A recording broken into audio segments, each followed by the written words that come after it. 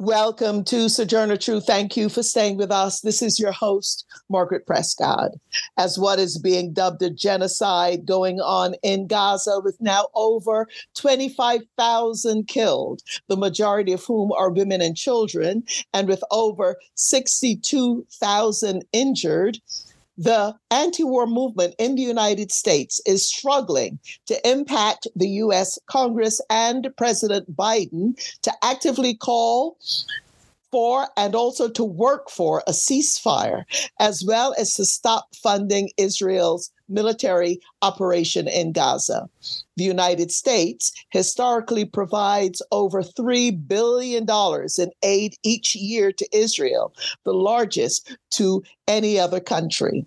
Additionally, the Biden administration bypassed Congress through an emergency provision in the Arms Export Control Act to sell Israel $106 million worth of tank ammunition. Biden's unilateral support for Israeli policies in Gaza has earned him the moniker Genocide Joe. Our guest is Kevin Martin, president of Peace Action and Peace Action Education Fund. Also today, there's news on the child tax credit. After millions of families were disappointed when Congress allowed the popular expanded child tax credit to expire after 1 year, there is new hope for a bipartisan deal to bring back some elements of the expanded child tax credit. But who will be left out of the CTC?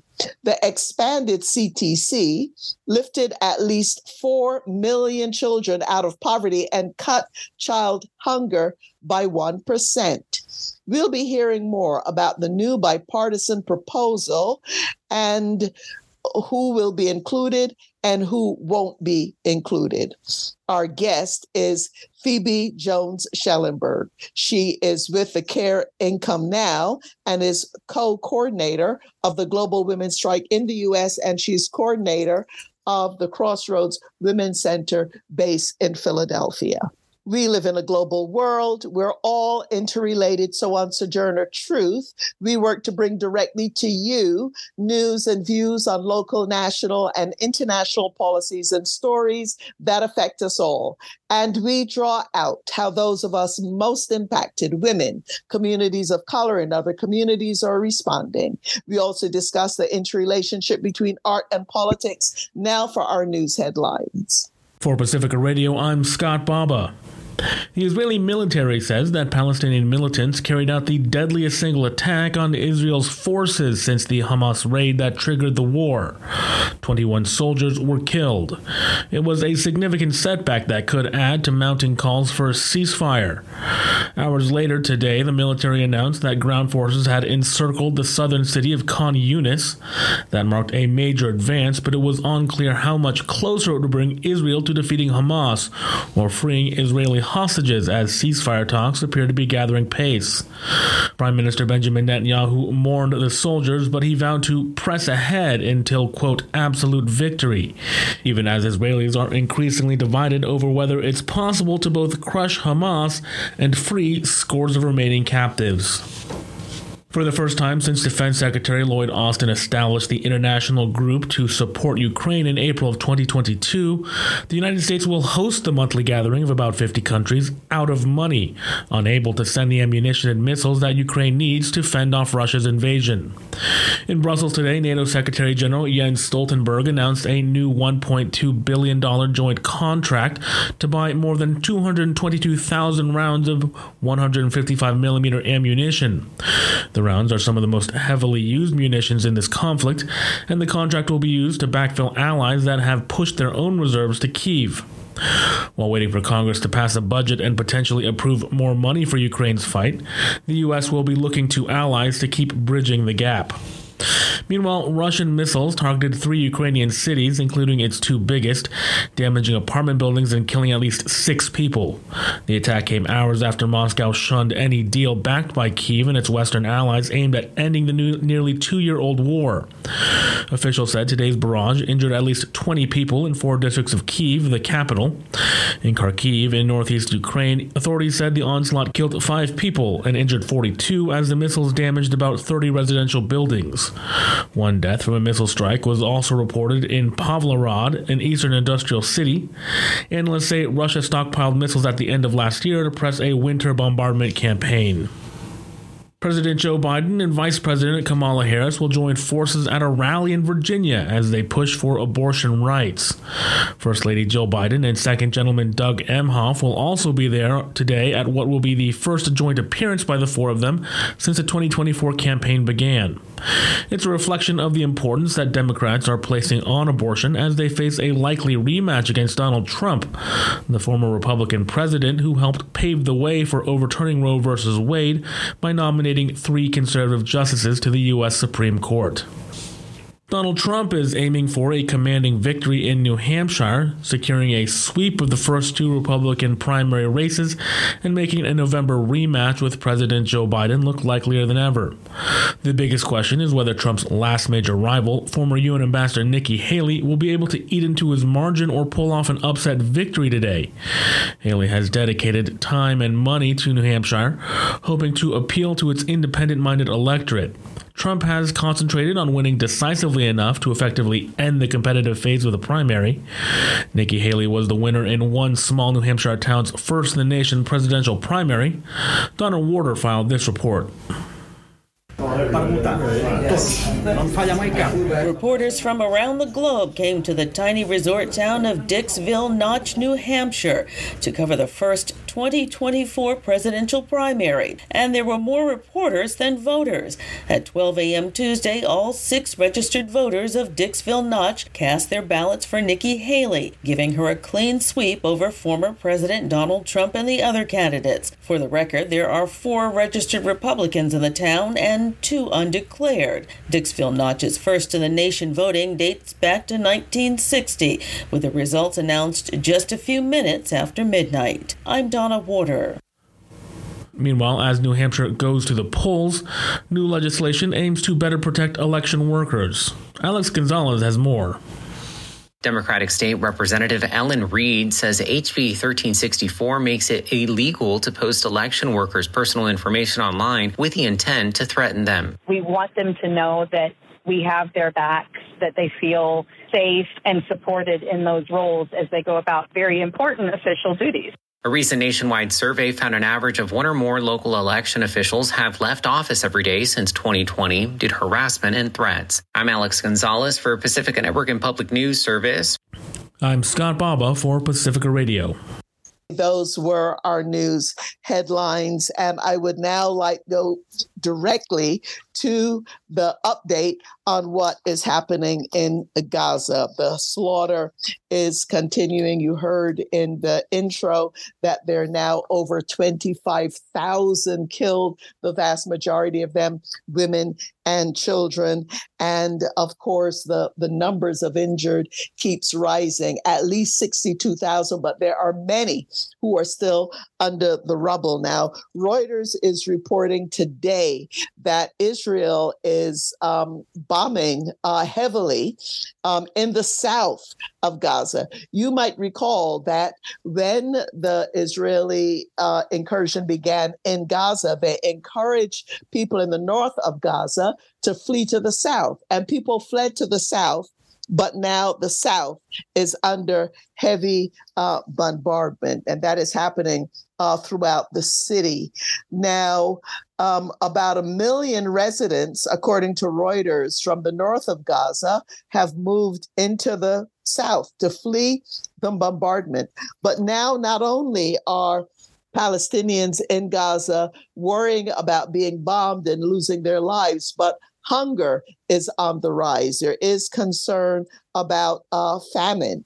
And also disease is also on the rise. And the latest from the United Nations Secretary General Antonio Guterres, he said on Sunday that he says that there are heartbreaking deaths of Palestinian civilians in Gaza.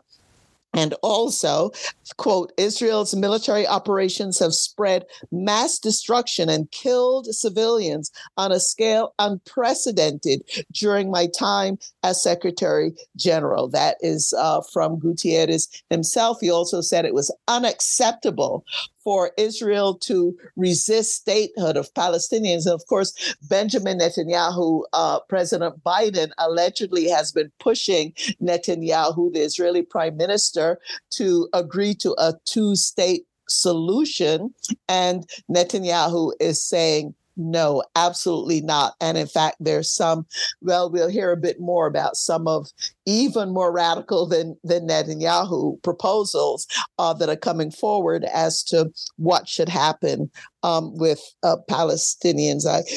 Before we hear from our guests, I just want to remind people that Gaza Strip is 2.3 million people. And by the way, that is an area that's smaller than my home island of Barbados. Barbados is 144 square miles. It has 250,000 to 300,000 residents. So that just gives you, a contrast here with what Palestinians are going through. And also on the West Bank, more than 360 Palestinians have been killed there since the Hamas attack in Israel that killed over 1,000, about 12 to 1,400 Israelis. So what I'd like to do now is to hear more about what's happening on the anti-war or the peace front. I would like to welcome Kevin Martin. He is president of Peace Action and Peace Action Education Fund based in Washington, D.C. He has been a peace, disarmament, anti-war, human rights, and social justice activist for nearly 4 decades. And Kevin, welcome. Thank you. Glad to be with you. Okay, tell us a bit, Kevin, before what you all are aiming to do around Gaza. Tell us a bit about Peace Action. It's considered the country's largest grassroots peace and disarmament organization. Is that right? Yes, we have about 200,000 supporters around the country, and we have affiliates and chapters and associate organizations at the grassroots in, I think, just over 30 states. We lobby Congress. We do public education. We do protests, sometimes risking arrest when that's appropriate. We also endorse candidates for elections, which is relatively unique. There's not a lot of peace organizations that do. Right. So we know your organization. Obviously, we have seen in the United States and around the world massive protests. I mean, by now, millions of people have been on the streets from the United States to the UK, to parts of Europe, to Australia. The outcry has been tremendous. But nevertheless, there doesn't seem to be a lot of movement in terms of the call for a ceasefire. Tell us what is happening on the U.S. front. What is happening with Congress right now? What has happened recently? Let's start with that. Let's start there. Well, there is Kevin. a lot. There is a lot that is going on in Congress. It's unfortunately very frustrating. But before I get into that, and I can talk about several particular initiatives, the global outpouring against this genocide in formation has been really amazing. And I think Israel has squandered the understandable sympathy that it would have got, or that it did get in the short term from October 7th, the terrible attacks by Hamas. But I think it could actually have a longer term impact in terms of lessen both U.S. and international support for Israel. In terms of Congress, this has long been one of the hardest issues that Peace Action and other groups work on. The influence, as we would say, on Capitol Hill, but also now in elections of the so-called pro-Israel lobby, which frankly, I think they should just be called the pro-apartheid lobby, because that's really what they are in favor of, is this endless apartheid system that oppresses Palestinians, and that is paid for in part by U.S. tax dollars, because they really don't have any solutions. And I hope once we have a ceasefire, once we have an end to this carnage, once there is rebuilding of Gaza, that people will turn towards longer term solutions. Now, that's not exactly what's going on in Congress now, but there are some that are making noises towards a longer term solution. But we can talk about some of the near term initiatives in Congress if you would like. Right. I think that would be good to talk about some of it. Talk about, and in particular, some of what you all have been involved with. But we know Senator Sanders tried to make a move, and there's been at least one other senator as well. Just tell us about those. So briefly, Senator Sanders and some colleagues in the movement worked with his office on bringing forward this vote that happened last week. It was under what's called 502B of the Foreign Assistance Act of 1961. And I've been doing this work for a long time, but I sort of had to scratch my head and remember my civics lesson, what this was about. It was a privileged resolution, which means it can get to the Senate floor much more quickly than a lot of others. And it would simply have asked for the State Department within 30 days to produce a report on possible Israeli violations of both U.S. and international law. It would not, as Sanders had said, cut off any aid to Israel, although it could if the State Department didn't respond and deliver that report within 30 days. Now, this sounds like a mild measure, and it sounds like, well, Congress is just doing their job. They represent the American people. They should be providing oversight. You know, our foreign and military policy is too much in the hands of the executive, but the Congress does have oversight power. So this was a relatively modest measure, and it only got 11 votes. It would have gotten 12. One Senator, Brian Schatz of Hawaii, was in favor of it, but he couldn't get back to Washington in time after all of the snowstorms that had been going on last week. Nonetheless, people think it was a pretty significant vote, and this was one of the first times that Congress has ever had a vote to hold Congress accountable. And there are several others in motion, too. Senator Kaine from Virginia, you mentioned Biden bypassing the normal congressional notification of arms sales to Israel. Senator Kaine has an amendment to stop that. There is a letter that 60 members of the House have signed on to clarify that no U.S. humanitarian aid will be used to displace Palestinians out of the Gaza Strip. And while they don't use the word, the concern here is ethnic cleansing. And of course, a lot of Palestinians have been displaced, or their families have been, multiple times since 1948 and the creation of the State of Israel. Perhaps, though, the one that might be most interesting upcoming is an amendment by Senator Van Hollen of Maryland, one of my senators. I live in Maryland, just outside Washington.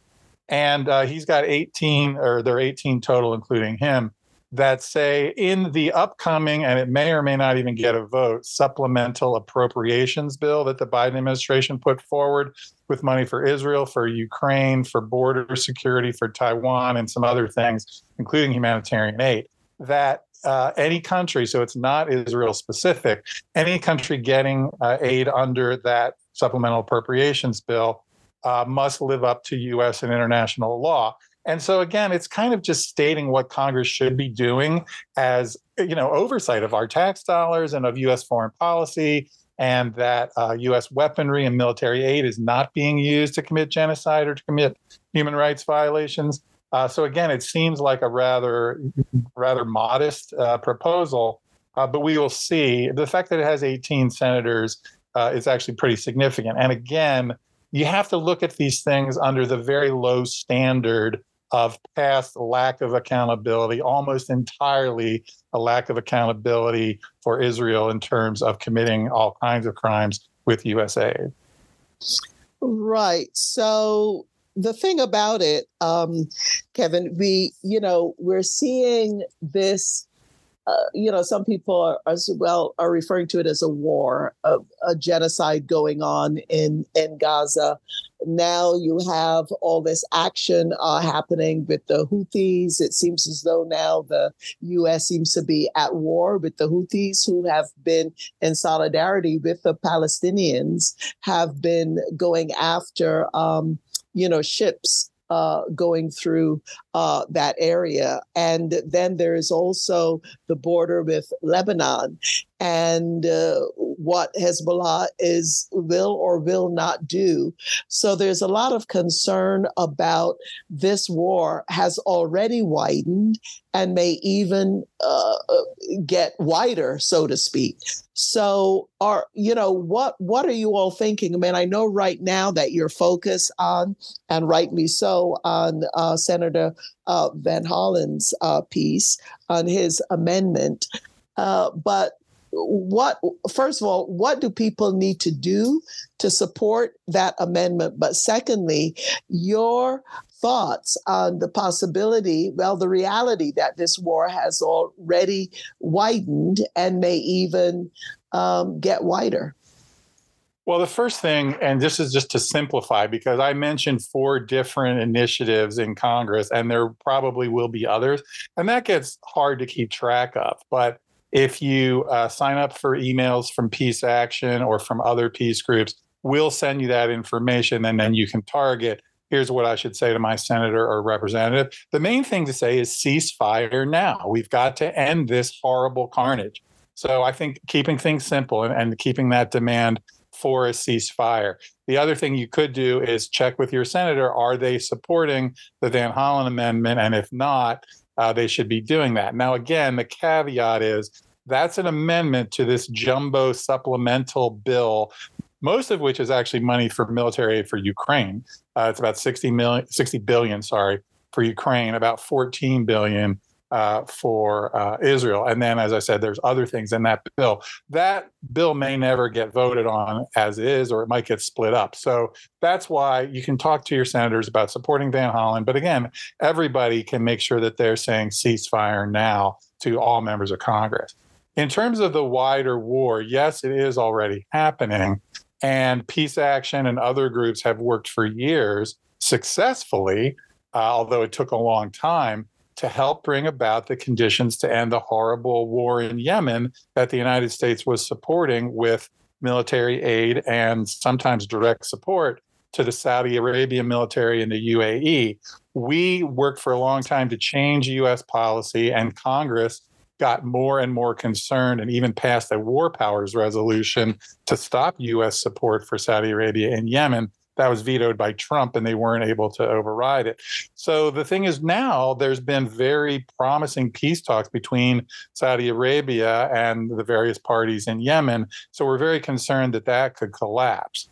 But if you rewind just a little bit in terms of the context of U.S. foreign policy, one of the things that is in common with many of these actors, and you didn't even mention the attacks in Syria and Iraq, it really is metastasizing, is Iran has a role in all of this. Now, don't overestimate that Iran controls the Houthis or Hezbollah or Hamas. However, they do have influence. The United States botched it when Trump pulled out of the Iran anti-nuclear deal, and then Biden has failed to get us back into that Iran anti-nuclear deal. Now, that dealt with Iran's nuclear weapons program and making the world and the region more safe. And of course, Iran does not have nuclear weapons, doesn't want nuclear weapons. They have nuclear technology, but they don't have nuclear weapons. But our not getting back into that treaty, or that agreement with Iran, which Biden should have done in his first week or two in office,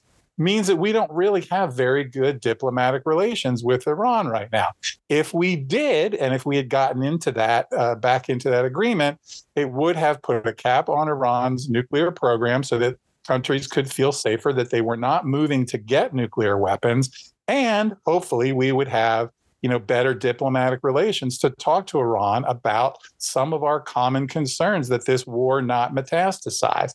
Now, I hope that there are back channel, private, not publicly announced talks between U.S. diplomats and Iran to really try to tamp down some of these you could look at 5 or 6 different aspects of this metastasizing conflict that Iran has at least some influence with the various parties. And the fact that we have such poor diplomatic relations with Iran right now is very, very unhelpful. Yeah. And, I know you have been doing this, Kevin Martin. Our guest is Kevin Martin, and he is with Peace Action and based in Washington, D.C., but they are a national network. So going back, I mean, if you look at the protests that are happening now in the streets, I'm talking just about the United States right now, and the lead up, let's say, to the war in Iraq. Are you seeing, or you feel that people are as engaged as they were then? Are you seeing the kinds of numbers that we saw in the lead up to that war now? I wouldn't say the same numbers. However, there's been more success in swinging public opinion. So I was doing a little homework before the show, just refreshing my memory. There was a Reuters poll just in the last week or two that showed 68% of the public want a ceasefire and 80% of Democrats, if you want to look at it from a partisan view. Yet only 17% of Congress has come out in favor of a ceasefire. And again, a lot of that has to do with the outsized influence of AIPAC and the so-called pro-Israel lobby, which again, I think should be called the pro-apartheid lobby. So I think the protests have been very impressive. You didn't have as long of a lead up as we did to the Iraq war. We had a long lead up to the Iraq war to organize against it. So there are some comparisons that are worthwhile. Otherwise, it's a little bit of apples and oranges. But, there's been a very strong pro-Palestinian solidarity movement in this country for 30, 40 years. And so a lot of groups were able to mobilize fairly quickly. So large protests, maybe not as big as the Iraq war, some differences. We didn't have as much of a lead up, but more successful, frankly, in swinging public opinion. Although remembering back to the start of it, and we're talking about the second Iraq war now, there were a majority against going to war, but then after Bush declared war and the so-called, support the troops took hold, then public opinion changed. But public opinion is solidly in favor of a ceasefire, and especially young people, not just Democrats, which I said was 80%. But again, only 17% of Congress has come out for a ceasefire, and that's not surprising when you look at the money that they've taken from AIPAC, or even AIPAC and other organizations are trying to defeat progressive, often people of color, African-American, Latino. Rashida Tlaib is the only Palestinian American in Congress. They're trying to defeat them in primaries because they dare speak out in favor of Palestinian rights. So AIPAC doesn't always win. They don't always get their way. They were not able to stop the Iran anti-nuclear agreement that Obama got us into wisely and that Trump foolishly abrogated. But they're no joke either. They spend as much money or more than a lot of the big lobbies in Washington. And then you put with that the campaign money that they throw out there. If you go to their website, it's quite a long list of candidates that they support. Yeah. So it's no joke. They have influence. Right. And we just looking at the clock, we just have a couple of minutes, although we're regularly covering this on our weekly broadcast. But as you say, public opinion has shifted. And one difference here, I suppose it is the context. We see at the forefront of, if not the majority of protests, you see Jewish people, young people in particular, but of all ages, rabbis, people who are non-secular, you see at the forefront. And I think that is also a shift that's happening. You're seeing a younger generation in the Jewish community, I'm hearing, that are really having a different view from perhaps the older generation, in feeling that if Israel is doing something wrong and committing a genocide, not in their name, not in the name of any of us. But just a quick final thought then on the impact of this case that South Africa has brought against Israel for their treatment of Palestinians. What impact do you think that could have, and is it having an impact in the anti-war movement, the peace movement itself? Well, the peace movement is all in favor of it. Will it have any impact on U.S. government policy, on the Congress, on Israel government policy? That's hard to say that will happen in the near term. And international public opinion is already against Israel in terms of this attack. And again, as I said earlier, Israel has really squandered, I think, both the short-term but also potentially long-term sympathy that it rightfully had after the horrible October 7th attack. And I think the fact that it is South Africa has to really sting. But of course, South African activists for a long time, including Bishop Tutu, who's now deceased, called Israeli apartheid worse than what they experienced in South Africa. So every once in a while, if someone tries to argue with me about using the term apartheid, I say, hey, look, don't argue with me. Argue with Bishop Tutu or other South African activists. So I think the fact that South Africa has brought the case carries a lot of weight, and I'm really glad they did it. Now, will it make a difference in the short term to save lives? Probably not. But I think it does set a standard, especially moving forward, that countries have to understand they are not just going to be able to get away with genocide, even if they have the United States, the preeminent economic, military, and political power in the world behind them 100%. Right. Okay. I am forever hopeful, and I agree that the South Africa case is really very, very critical and important right now. A lot of support across a number of countries across the global South. So we have to see how all of this plays out. So everybody out there who's been on the street and writing letters, et cetera, I'm sure there is an impact, even though the impact is often hidden from us. But Kevin, we have to wrap it up.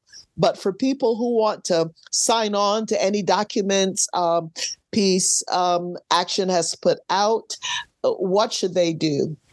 What can they do? The best thing is go to peaceaction.org and sign up for our action alerts, usually 1 or 2 a week. We send you with very targeted information. Here's what's going on in Congress. Here's how you can make a difference. That's probably the best way to do it. Or if not Peace Action, then your local peace organization. Right. Well, on that note, Kevin Martin, thank you so very much for your work. Thank you for joining us. Thank you, Margaret. Good to be with you. And I also want to give a shout out to David Gibson, who also helped to put us in touch with Kevin. We're going to take a short station break. And when we return, what is going on with the child tax credit? It's back on the agenda. It's back in the news. Phoebe Jones Schellenberg, who's been very active in trying to bring back the expanded child tax credit, is waiting in the wings to join us. So don't go away. We'll be right back.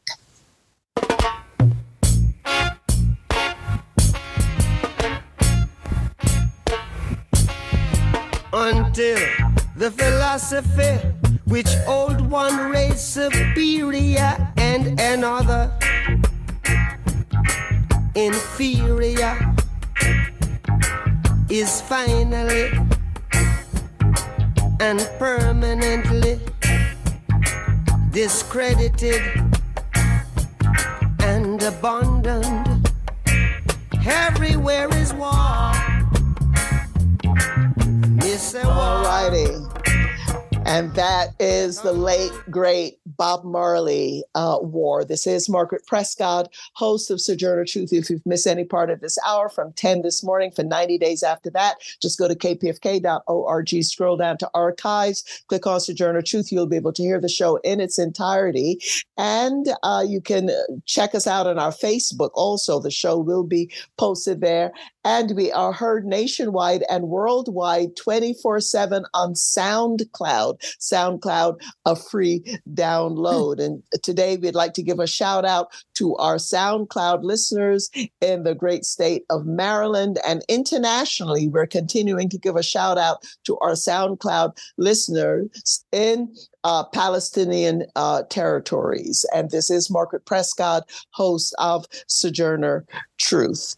And we are now going to turn our attention to what's going on with the child tax credit. It was immensely popular, and then it got cut after 1 year, the expanded child tax credit, that is, it pretty much covered, it lifted at least 4 million children out of poverty. It cut child hunger by a quarter. And now there is a new bipartisan proposal that was Democrats agreed to under pressure from Republicans that will roll back some of the earlier gains of the expanded child tax credit. The new proposal would lift 400 children out of poverty, leaving behind millions of the most impoverished. So you contrast 4 million children in the earlier version to now 400,000. Now, Congresswoman DeLauro, who has championed the child tax credit for over 2 decades, said that the bipartisan CTC proposal will, quote, keep millions of children in preventable poverty. Now, most NGO advocates on Capitol Hill, including the Children's Defense Fund, Economic Security Project, and others, they are supporting the bipartisan compromise, though they admit it doesn't go far enough, but they are worried that they are afraid of no action in this Congress on the child tax credit. And they're hoping that if this bipartisan proposal goes through, it will set the stage for an improved version in 2025. We're going to kick off this segment now by hearing remarks made by Congresswoman Gwen Moore, a champion in Congress against poverty, as she spoke during the House Ways and Means Committee hearing this past Friday on the proposed compromise. Let's go to Congresswoman Moore now. So if you have one child at $10 an hour, how many hours would you have to work? Approximately 50 hours. 50 hours. 50 hours per week, yes. Okay. Thank you. So just to make it clear, the phase out for this program for the single parent is $200,000 of income, right? Yes, that's correct. Okay, so can you just tell me the range of taxpayers? I mean, earnings, not taxpayers. They're all working under these examples. But a mom with 2 kids, what is what's the minimum? What is the range of taxpayers and earnings, bottom to top, that they at 15%, would they receive the maximum credit? Ms. Moore, as you noted, any taxpayer with, as long as you have earned income up to $200,000, you can achieve the maximum. The point. But you wouldn't have to be working 70 hours a week. Not if you were earning substantially above $50,000. Right. I mean, because you could be a consultant or something and work. Thank you so very much, Mr. Chairman. I move to strike the last word. I just want to thank the chairman and this committee for this markup, but I do have to say that I think that marking these bills up today is a missed opportunity on both the individual and the corporate side. You've heard many of my colleagues talk today about the $600 billion plus that we are going to lock in for corporations, but yet leave millions of children languishing in poverty. I've heard many people say that the improvements in the child tax credit is something that we ought to just be happy with. Because it will, in fact, provide at least 400,000 kids. It will move them out of poverty.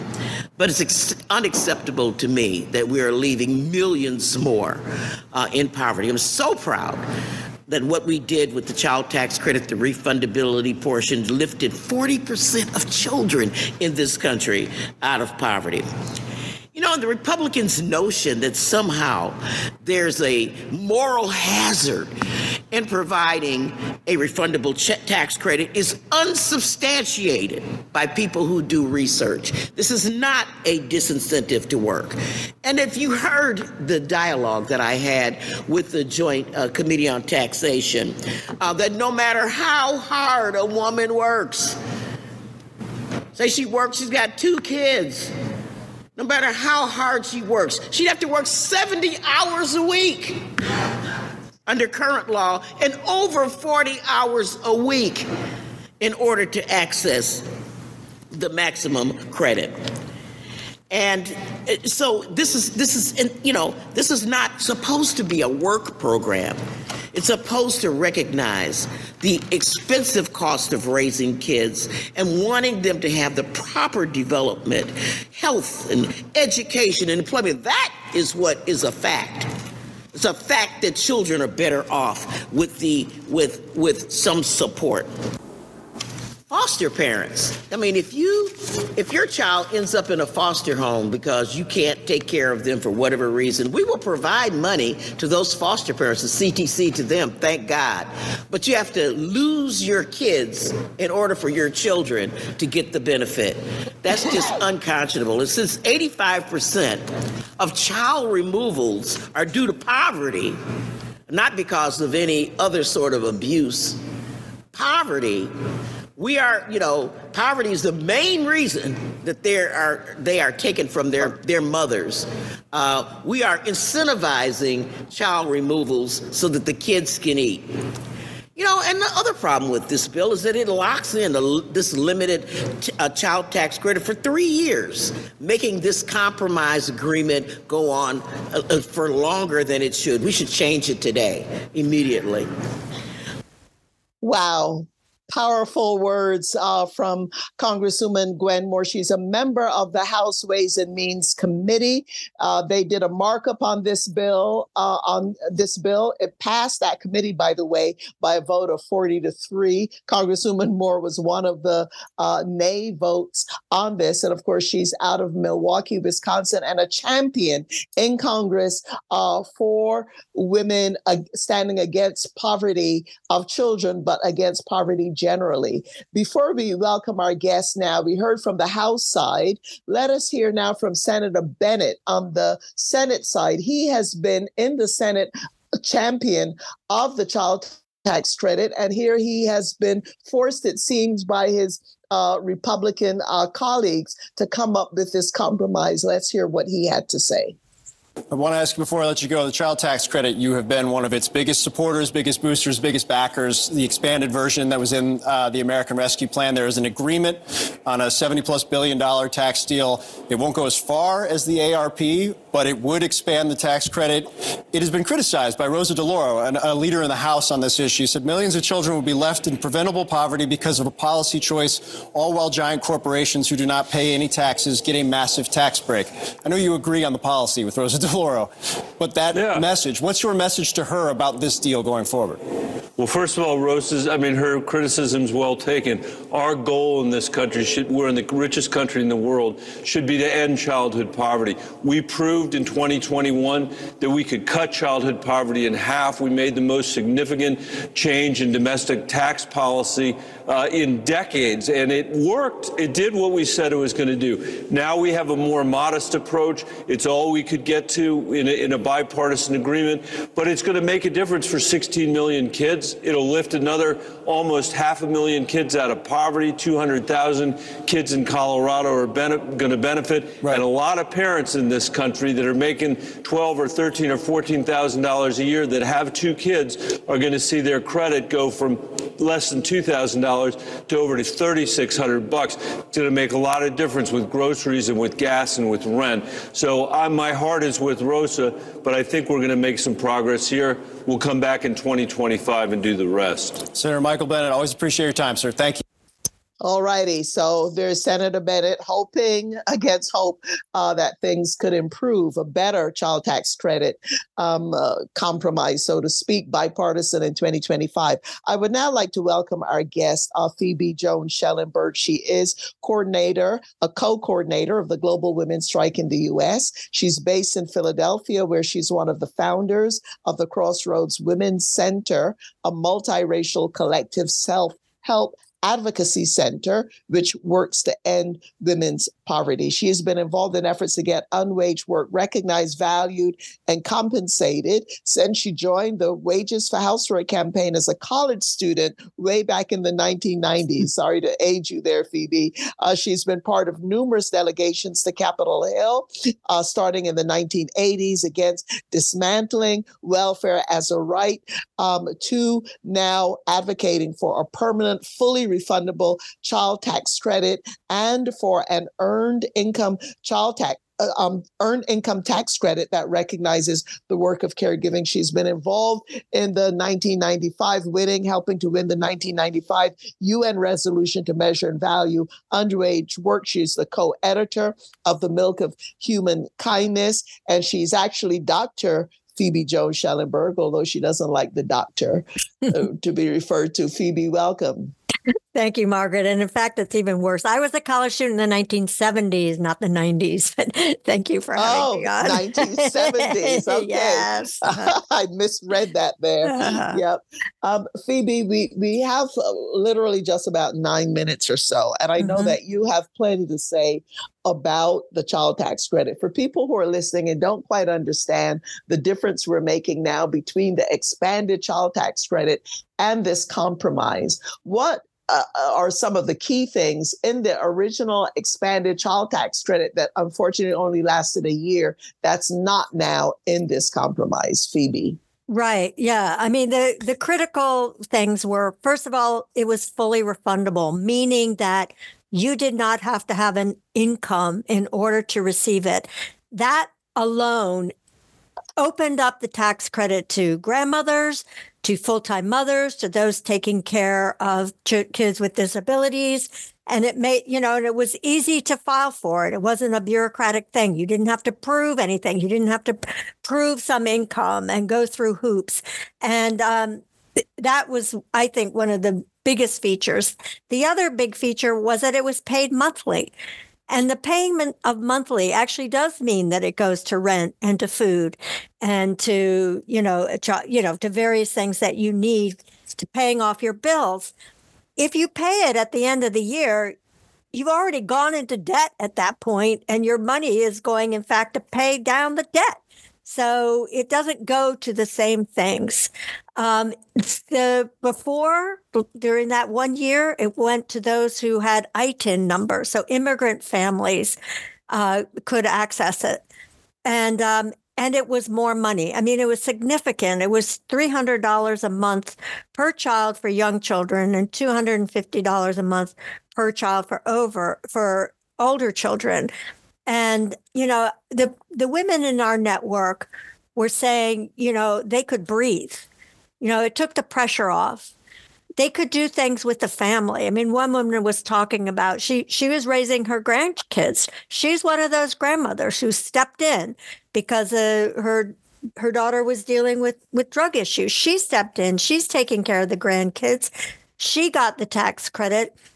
They had Taco Tuesdays. She said the whole community would come out for barbecues because they had something to contribute and people didn't want to come out when they didn't. I mean, it was just really significant what it was like, to get it. And those features are not in this one. And, it's just, I think it's really a slap in the face. It's so galling, that those who are working the hardest in society don't get it, aren't getting it. And our kids are paying the price, so it's not it's the kids of those grandmothers, the kids of those mothers, the kids who have disabilities, veterans, those who are taking care of veterans. They're not getting the tax credit for their work. And it's just backwards. And they want to be imposing work requirements on those who are doing the most. They want grandmothers to be working 70 hours a week. Who are they kidding? I mean, it's so galling and it's so outrageous. And we're not stopping fighting. We're keeping going. We know why people were desperate to get anything, but we are not saying no. We are keeping fighting till the bitter end to get these things, because that is what's going to benefit the kids. This is not, you don't give up. on it. You keep fighting. You never know what you can win. And especially if people stand up and are, we're going to be issuing an action alert. They can get it. Well, you could email Philly, PHILLY, at allwomencount.net to get it. Email us. We'll send you a copy. You can distribute it. You can sign it. But we're telling all of our Congress people and the White House, does not go far enough. This is not good enough. This isn't doing what we need it to do. And we're going to, we won't have it. Right. And Phoebe, echoing the words of Congresswoman DeLauro has made it clear to national coalitions that are working on this, certainly to our network, that she's going to fight to the bitter end. Yes, she's not saying how she will vote at the end of the day. I mean, another markup is going to be happening on January the 29th. And a lot of people are really waiting to see, will this compromise, it's bipartisan, be strengthened? Or will the Republicans actually try to weaken it even further right now? But Phoebe, just in the time that we have left, Congresswoman Gwen Moore, you heard her mention something about foster parents, right? Yes. And I wondered if you could just touch on that, and also the issue of domestic violence in relation to this. Yes, thank you. On the foster care thing, she mentioned what she said, and it was an excellent point in that, that that money, that credit that could go to the mother to keep the child in the family is now going to the foster parent to separate the families. And also, if you take that money from the mother and give it to the foster mother, you are preventing that mother from getting the child back. I mean, that, as she said, most of the reason kids are taking, 90% of the reason kids are taking is because poverty is confused with neglect. So, if you can't pay the rent, you're a bad mother. If your heat gets cut off, you're a bad mother. And they're spending, hundreds of thousands of dollars to take the child when they could just be helping with the rent. And the child tax credit is part of that. They're also taking kids' Social Security numbers. That's another question. On the domestic violence issue, one of the things we want to be working towards in the future, our view of strengthening it, is to do what is done in other countries, in that it's by fault goes to the mother or primary caregiver. That is the only way you are going to assure that it actually gets to the kids, because in situations of domestic violence, and 1 in 4 women face that, if you have to go through the abuser to get the tax credit, you're not going to get it, and the kids are not going to get it. So, this needs to be addressed, but none of that kind of, what the domestic violence victims are facing is addressed in this. So you could very much be more at the disposal of the abuser. So these are really critical things that need to be addressed, as well as the ITIN numbers. Yeah. Right. And Phoebe, also just looking at the numbers in and of itself, I mean, one thing that's being touted as a good thing in this bipartisan proposal, and a lot of people think it's, given the state of the country right now, it's very important to have a piece of legislation that is bipartisan. The extended child tax credit that we're all love and supported was really a Democratic Republicans weren't on board with it, and neither was the one Democrat, Manchin, who helped to kill it after 1 year. But this particular one does increase a bit, not by much, but it does take inflation into consideration. So we're not really talking about a whole heck of more money, are we, Phoebe? And also for what is it that you think people should be demanding and pushing for right now? Because we have seen the data that says the child tax credit is extremely popular among Republicans, among independents, and definitely among Democrats. So the elected officials on the Hill, just like with the war situation, where 68% of people want a ceasefire in Gaza, and they're not listening. So here you have the majority of the people in the United States saying, we love the child tax credit, the expanded one, we want to keep it, but here they are wheedling it down. Just a quick final thoughts from you, Phoebe. Yeah, and getting it to those who need it the least, whereas those who need it the most are the ones who are not getting it, as well as the corporate. I mean, one other thing I think that's really important, that, the child tax credit went to everyone, same amount, no matter what you earn or didn't earn. And that once something is a right, like Social Security, and not a charity, it's much more popular. And it's much more secure, because once something becomes some kind of charity, then they can cut it.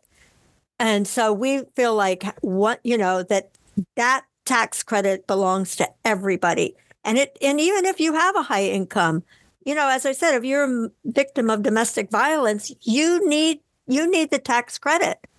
Yeah. Your husband might make some money and you don't. And you need it. So, that it needs to, those are the main changes. I think it being paid monthly, made available to everybody without a bureaucracy are the two critical things. Raising the amount is also important.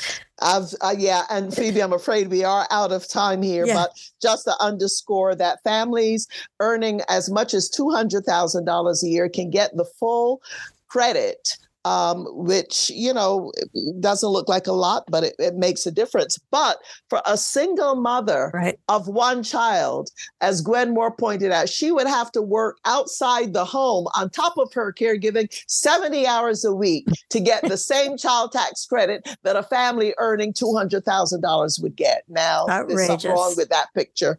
But to be continued. Thank you, Phoebe, for all of your efforts. Thank you so much. Thank you, Margaret. Take care. We're out of time. I'd like to thank all of today's guests. Today's show produced by me. That's Margaret Prescott. I'd like to thank Jose Benavides, who does a lot. He does technical stuff, helps with the production. Thank you, Jose. If you'd like a copy of today's show, contact the Pacifica Radio Archives at 1-800-735-0230 or go online to pacificaradioarchives.org. Sojourner Truth will be back on the air with our weekly broadcast next Tuesday. Thank you for listening. This is your host, Margaret Prescott. You all please stay well and safe.